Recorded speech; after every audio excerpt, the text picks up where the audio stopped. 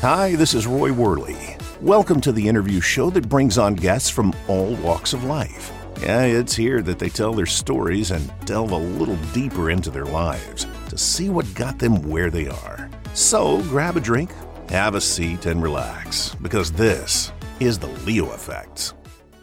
So you finally made a name for yourself. Congratulations! But how do you get your name out to the world? Turn to WorldStar PR. The caring, honest, and invested team at WorldStar PR will give you maximum exposure through podcasts, TV, radio, amazing press releases, and red carpet events. They'll ensure that you are worldwide. Jimmy Starr, entertainment guru, and Eileen Shapiro, rock star journalist, will give you the world.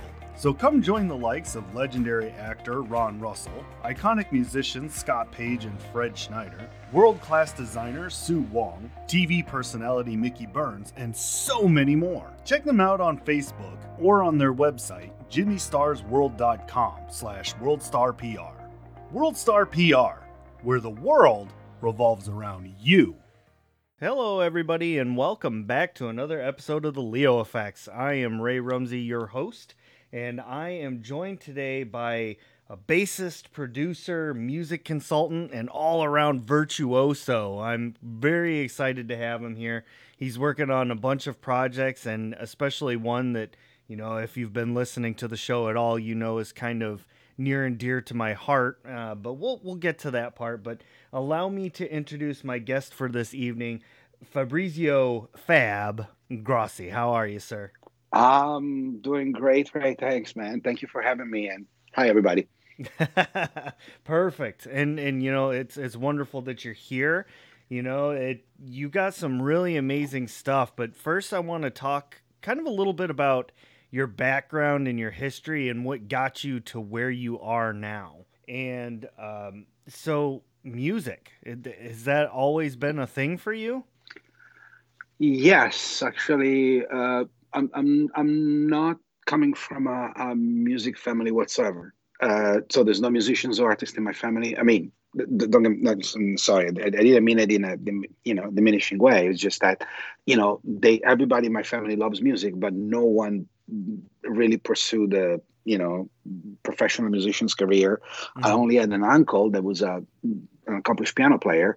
But he was also, involved in his own business and all of that. But other than that, it was just like something that, it was actually I'm the first one in the family that made such a decision. I always been exposed to Italy, to music. I grew up in Italy. I was born in Milan, and I lived, for a lot of years over there. And then I moved, when I turned 20 to the States, to New York. I came to the States a few times earlier, like a couple of years earlier, because in my late teens, the band that I had in Milan got signed with Sony. And back then it was the end of the 80s. Record companies used to invest money, I guess, in bands. And so they sent us to upstate New York and to Canada to perform with, Americans and Canadians bands to, just to get more familiar with, the English language and all of that. So that was kind of like an eye opener for me, because even though I listened to all kind of music, obviously being in Italy, Italian music was like a big component, but not, I would say, the strange 80s or even 90s stuff that people might consider. I mean, I don't even know how to define it too, but more for the music from the 50s and the 60s. And actually that kind of Italian music, it's quite entertaining and actually very, very particular. There's a lot of movies. There is a resurgence, especially in Hollywood in the last 15, 20 years, of that kind of music. And, from the talented Mr. Ripley to Born Identity and a lot of movies, even 007's have that, what's his name, the other one, Ocean 11 and all of that. There is a lot of music from that era. It's quite intriguing. And then obviously, were the classics and all of that. And, there was Italy never been really like a rock place, but I was, very attracted by that sound. But to be honest with you, it's always been black music for me. Even when I was a little kid. I remember the first two records that my mom gave me, two singles, and I remember I had a player, like an orange Geloso player, the one that you stick the single in it, and then you just play it, and then it pops back up like a toaster, right? Yeah, yeah. And I remember those two, and it's funny because I was really young. I was 3 years old. That was for my third birthday, and I remember that she gave me two singles. One was the Beatles, Obladi Oblada, and the other one, I Can Get No Satisfactions by the Rolling Stones.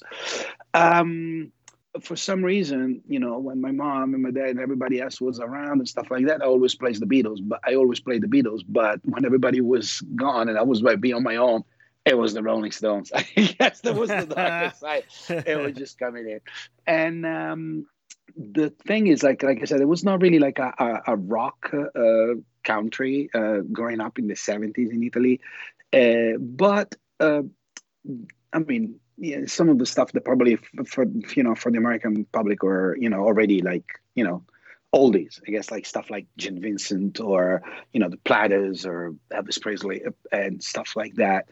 But for some reason, Italy was very, very, very exposed to contemporary music from back then.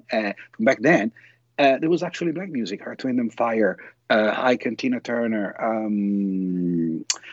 James Brown, all that stuff. And that for me did it. I mean, I was like, I did not know what it was. I didn't know anything. I mean, it was just, you're a kid, you just worry about play and all of that. But, Hmm.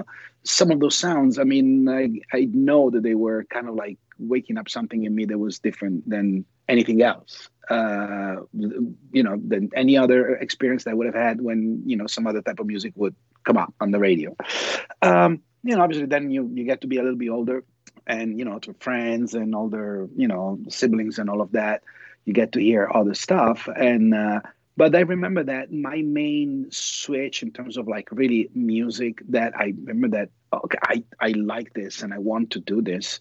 There was like I would say three major experience, actually four major experience. One was, and I know that you're gonna laugh when I say this, and even my wife and my daughter, and my friends, they're like, "How the hell can you remember that?" I don't. It's not that I remember everything that happened in my life, but I guess these things are very important. So, I think it was like 1972, and I was 4.5 years old. James Brown with his band was the main featured guest on a Saturday night TV in Italy and in a lot of Latin countries, even on this side of the world, from Mexico to Argentina, Colombia. For some reason, Saturday night is a big family night on TV, and there are shows, I don't even, it's more like a type of Vegas show. Obviously, there is a host, a musical guest, there is all kind of stuff, right? And so a lot of families used to stay home and watch the Saturday night TV event. TV for us was still black and white. And I remember that night, James Brown came up with his band. And I found out later that actually Bootsy Garlins was on bass. Oh. Uh, and they played Sex Machine and Get Up Up With That Thing. I mean, I know that from later because I saw, footage and all of that. But I remember that when that thing went on, my parents told me that, they still remember that I was just glued to the TV. I could not I was just shocked. I mean, I was like, and I guess half of the, probably everyone that watched that show that night, because nobody has ever seen something like that in Italy back then, especially not on TV. That was like the baptized by fire, I would say.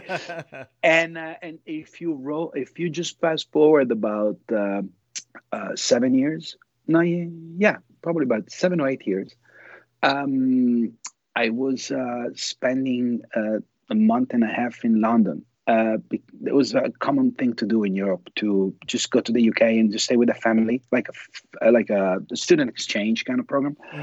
Hmm. Where you stay, live in a family for like 3 weeks or so, and you take some English lessons, and just to that kind of stuff, right? And I remember that there were a bunch of friends of mine that were a little bit older. They were coming from Italy and all of that. They were all music,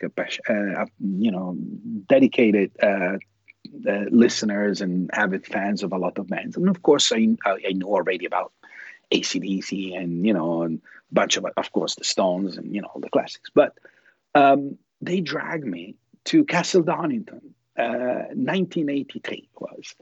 Um, And it's funny because I mean, that was like one of my my opening conversation when I first met Billy Gibbons, because that night, the Castle Donington, the bill was insane. Diamond Heads, Dio, playing his first show as a solo band with Vivian Campbell, Vinny Appice, and I forgot bass player, great guy that passed away.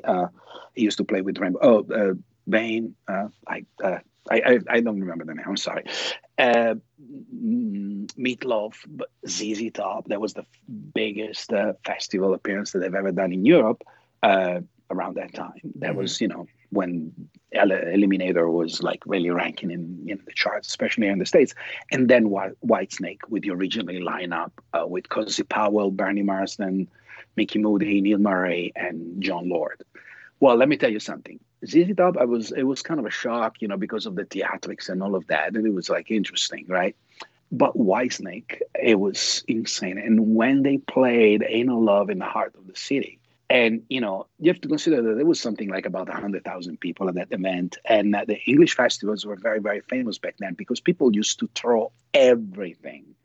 Like, I mean, I don't even know if I can say these kind of things on,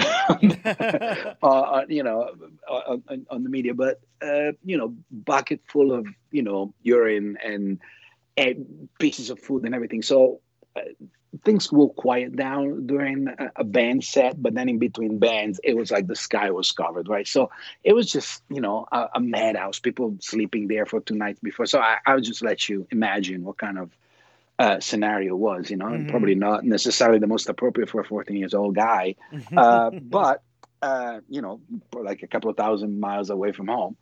But then Whitesnake came on, and when they played that song, everything just completely changed, and everybody was singing along, and it was just surreal. And I said, "Wow, this is so cool! I want to so do this." And obviously, I didn't make the connection between Bobby Blue Bland and blues and funk and black music. Obviously, I didn't know any better.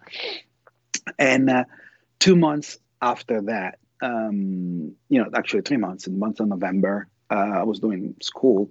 Queen came to play in Milan. Actually, I think it was the first show that they've ever did in a place that then, after a few months, collapsed under the weight of snow. We had an insane snowstorm that year, and just the whole scene just. And I remember that I saw Queen, and it was like, oh my god, an otherworldly experience. And my brother was a few years older than me, knew some people that were working in the facility, and we ended up in going backstage, like in this big room where there was like a journalist and stuff. I mean, I didn't know anybody back then. I didn't know anything about what's a music critic or anything like that. I was just happy to be there, and I remember that I was like really energized because, of course, the show. But there was like something that when you like. I don't know, when you have like a lot of coffee or something like that, you feel that kind of, rush, right? Right. And I couldn't really explain what it was, but then my brother, takes me. He said, "Oh, we need to leave. We need to go and everything." And on the way out, I realized that I was actually giving my back to Freddie Mercury.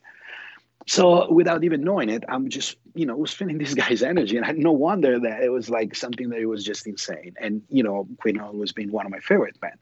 So these are the first three things that really changed my life. And around that time, Bob Marley actually for I don't remember the exact date. It was like probably a little bit more towards the summer. At his biggest show ever in the Milan soccer stadium, there was about 100,000 people. I always loved Bob Marley, and that was the other thing. So these four things, I guess, are these four episodes are what brought me to music. And I was just bigger than anything else that I've ever seen. I mean, I was not interested in anything else. That's pretty much. I mean, my father had his business and all of that, and I should have probably continued on the family trail, but I guess this passion was a little bit actually it was stronger. The thing is, like, I started to play, and obviously you got your band, you wanted to do demos and all of that. And back then, like I said, Italy wasn't necessarily a rock country. Right.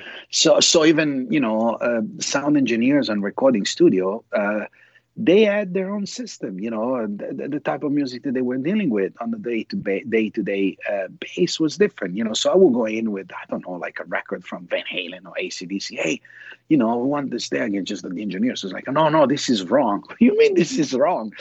So it was always like a back and forth, and that's how where I started to get into production. I kind of like had to learn how to figure things out myself, because none of these big professionists were giving me what I wanted. Mm-hmm.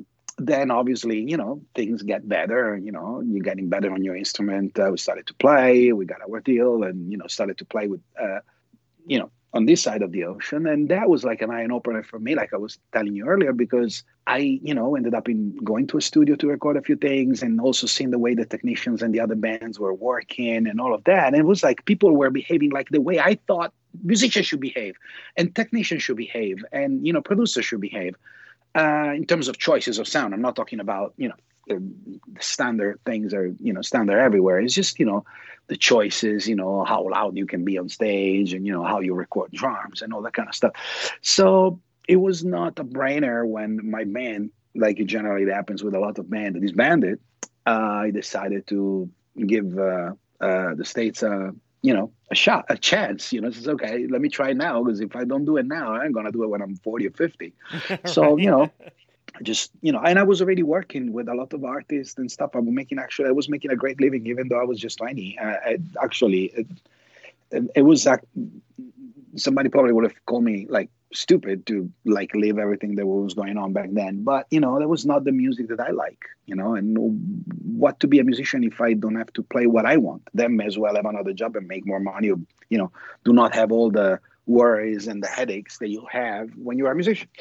So I came here, went to New York, and I joined a band, a guitar player and a drummer. We were doing like a very funabolic instrumental, crazy things. Obviously, then we got a singer. I was in New York for 4 years. I have some acquainted and very, very distant families there. But then I had the chance to come to Los Angeles for a NAMM show. I came to Los Angeles for the NAMM show, and I was, again, another shock. And after a year, I came back and I moved out here. And I was, of course, I'm just giving you the short, the short story. Right. My collaborations with with other artists that grew both in the States, and actually I was still in touch with a lot of people in Italy, and now me living here and having colleagues over there. Sometimes, we would do, work or recordings. I was coordinating things and all of that. And, when I came to the States, when I came to Los Angeles, for a lucky series of circumstances, I ended up joining Steve Vai in the recording studio. I was jamming with the band, and the guitar player in the band happened to be his tech. He's actually studio tech, and Steve was recording something, and my friend Marcelo, that was his name, told Steve about me. That was an Italian guy and all of that. Steve obviously, is of Italian heritage, and funny enough, where his family's from, it's like really like 20 miles from, where I'm from. Oh, wow. Yeah, it's from the north, and everybody, because everybody thinks that if you're Italian, you're either Sicilian, Neapolitan, or Calabrese. Well, actually, we have a big part of Italy that it's not in the south; it's in the north too. So, and actually, where Giorgio Armani, Puccini, Verdi, and a lot of figures like that are from. I ended up playing with Steve, and those were the years where kind of like the post grunge confusion reigned supreme. So everybody was still into rock, but they couldn't really kind of like determine what kind of rock they wanted to listen to. And I always like all kind of rock, but they had some sort of like a straight appeal for some reason. So I ended up with a bunch of other friends in running a Thursday night in a club in Hollywood. That was like rock theme, anything from like air metal to hard rock, classic rock, whatever it is, but very not poser, very very street, right? The club was actually quite successful. It was called The Tribe, and a friend of actually was the ex-girlfriend of Johnny Lydon of the Sex Pistols. It was an habitué of the club. She's like, Fabrizio, I want to introduce you a friend of mine as a fellow European of yours. Is a famous singer. I know that you know her. Who is it? It's like Nina Hagen. Oh, really? Oh, wow. Because I remember, obviously, growing up in Italy, she's German. So we became friends immediately. And actually, I asked her if she wanted to play a couple of songs there at the club. She says, I would like to do an acoustic show and everything, but um, she made some strange requests and everything because she knew that we had a band. She saw us playing. She says, but I want you guys to help me out in the studio next week. Okay, so I went to the studio and she gave me this song that she got out of her voicemail recorder. You remember those like little cassettes? Yeah, yeah. Okay. So, and that actually was a song that Joy Ramones co-wrote with Lou Reed. And they didn't, back then was not like today. It's like iPhone and digital notes and Pro Tools, and everybody's got a studio at home. It was, it's still old school. They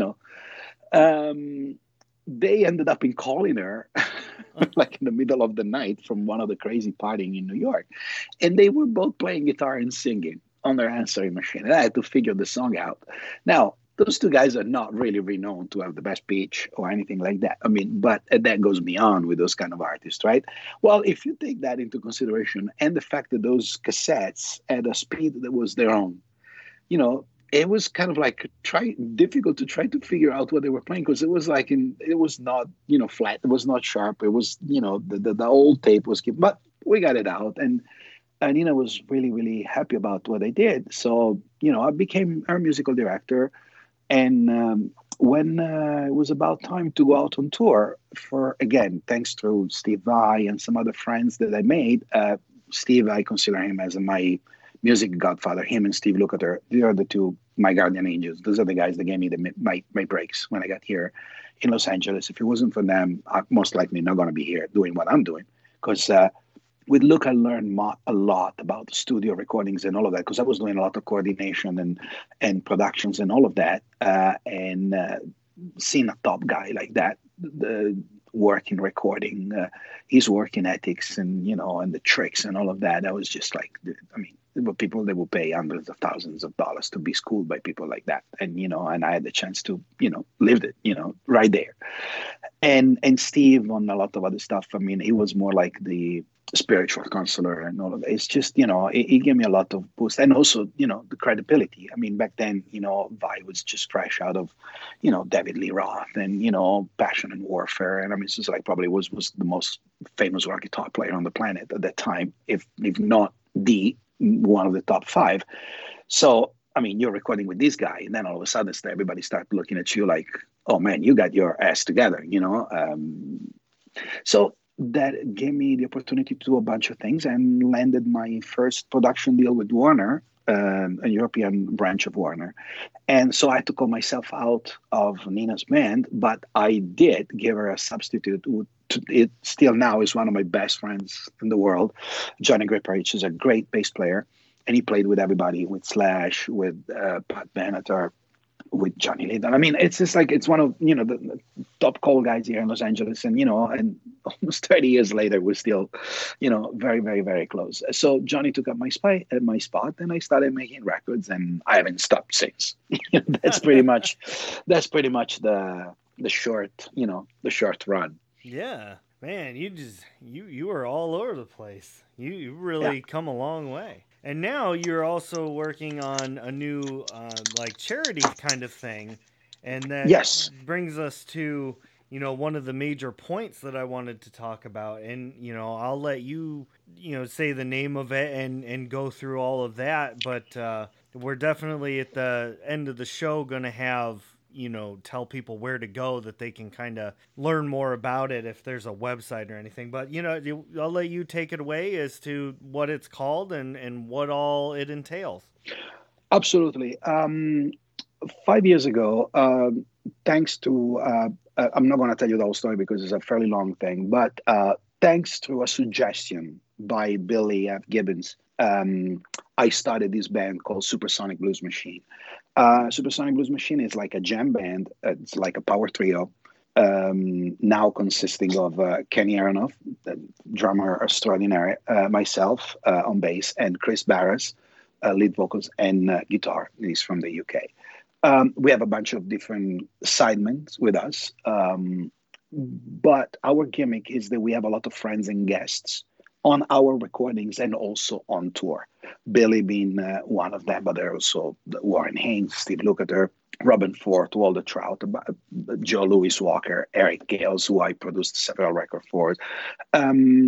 This combination and this actually exposure to some of these cats got me to meet some very, very interesting people. And got me to finally being able to put together things myself and to getting tapped in the back when there are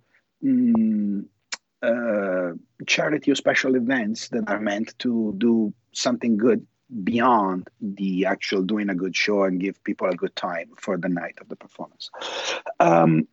So, and obviously, not to pitch Supersonic Blues Machine, but actually, we're finishing our new record, our third record in studio, and it's going to be released probably in November. So, everyone that listens to the show, please check us out at www.supersonicblues.com.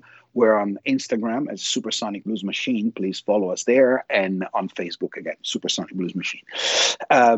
Right we have a very, very particular record coming out. Again, working and touring and all of that with Billy and all of that, we got to meet some very, very interesting people. And I got asked, I got presented, well, not really presented, but I got to make I became aware of a lot of different things that sometimes people know or hear about, but don't really get the experience to experience personally. And I got to experience first the actual really how crazy sometimes fans can be when you have some very particular musicians. But I'm not talking about the crazy like the Beatles mania, the 16 years old girl, with a young Paul McCartney or John Lennon. I'm talking about people that are really kind of like they become attached to what you do and they go wherever you go because they feed out of your music, your lyrics, and all of that. And a lot of these people were veterans.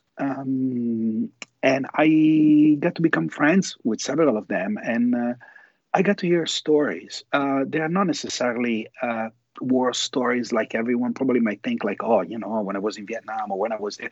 It's not that. I mean, yeah, that's part of it. But the main thing is actually was stories of pain and abandonment after the big sacrifices and the big challenges that they had to endure during their tour and the services. And I ended up in meeting a couple of great gentlemen, Patrick Nettesham and Breck Phillips, who run an organization called Guitars for Vets.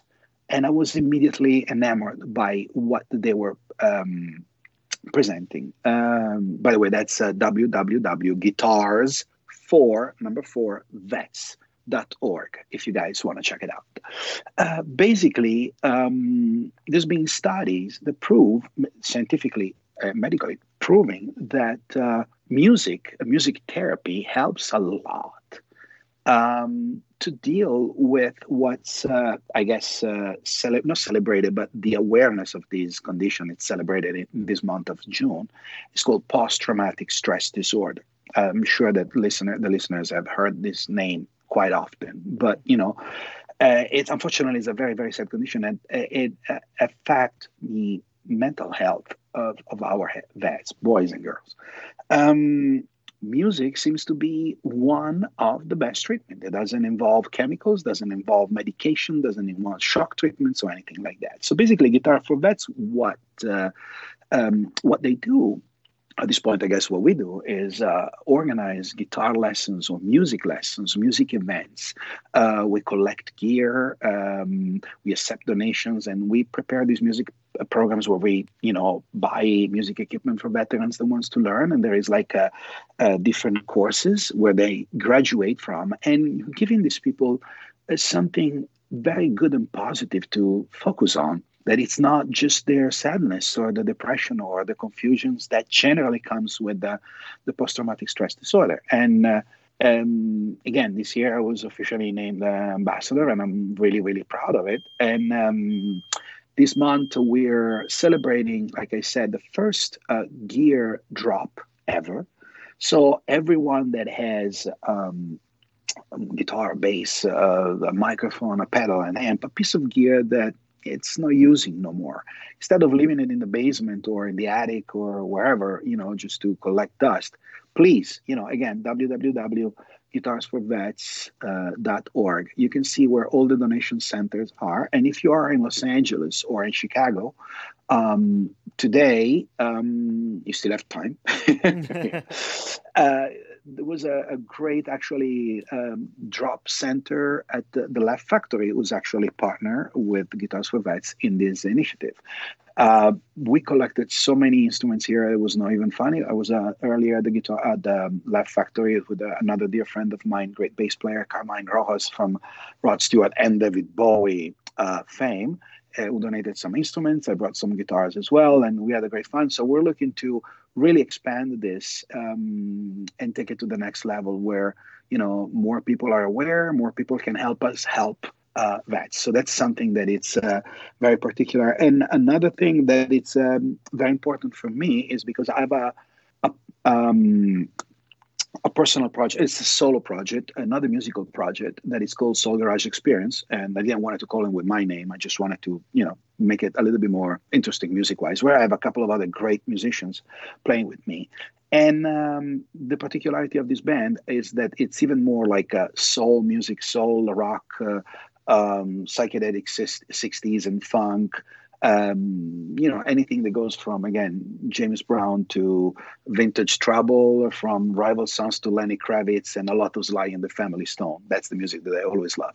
But the particularity about this project is that it's combined with Guitar for Vets. So everything that we do, there is always a portion of every dollar that we make that goes to Guitar for Vets, dedicated merchandise, participation out of tickets, royalties out of records. I mean, our record is going to be released soon, but everything that we already do, it's attached to that. I find it very important that I think I was blessed to have to do what I like for a living, and I understand that artists sometimes have a louder voice than a lot of other common people, but not because they're better. It's just because their position in which they're in, they allow them to talk to way more people that my next door neighbor would do, even though he's probably a better guy than me. And I think that when you have that chance and that power, you should use it to do something good.